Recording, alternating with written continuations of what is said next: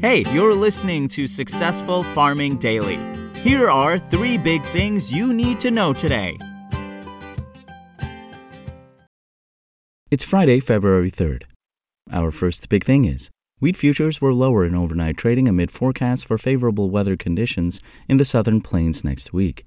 The National Weather Service said this morning a favorable weather pattern for precipitation is forecast for parts of western Kansas and the Oklahoma and Texas panhandles next week. For now, there's a 20 to 40% chance that the area where hard red winter wheat is overwintering will see rain and snow next week, the agency said. Soybean futures were little changed overnight on mixed weather in Argentina.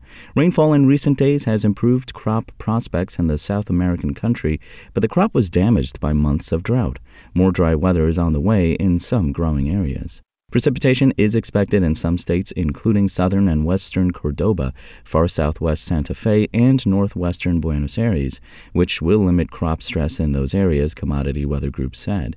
Still, temperatures that will reach the triple digits next week will cause stress to rebuild in eastern Argentina, though rain next weekend may limit damage, the forecaster said. The U.S. Department of Agriculture said in an attaché report from Buenos Aires dated January 31st that the recent rainfall has bought time for the second soybean crop in the country, but the weather this month needs to be better than average for a recovery. The USDA lowered its production estimate to 36 million metric tons, down 9.5 million tons from the agency's official estimate released last month.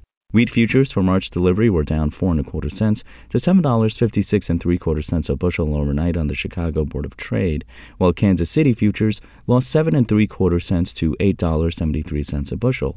Corn futures for March delivery fell 2 1/2 cents to $6.72 a bushel. Soybean futures for March delivery rose 1 1/2 cents to $15.35 3/4 a bushel.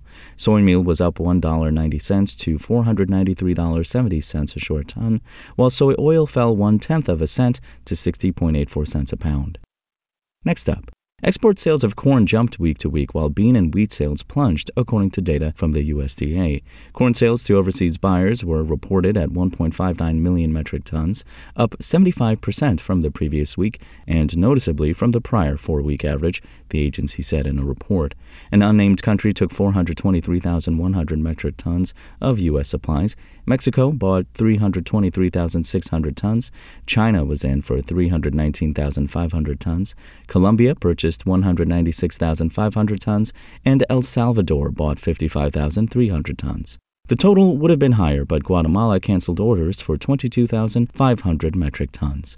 Exports for the week, however, fell 34% to 598,300 metric tons, the government said. Soybean sales dropped 36% week to week to 736,000 metric tons, which also was down 18% from the average, the USDA said. China bought 782,400 metric tons. Japan took 96,300 tons. Indonesia was in for 86,000 tons. Taiwan purchased 71,300 tons.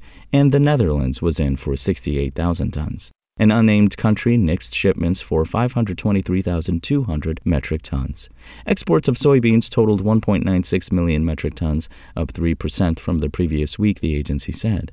Wheat sales plunged 73% weekly to 136,400 metric tons, a 51% drop from the prior 4-week average.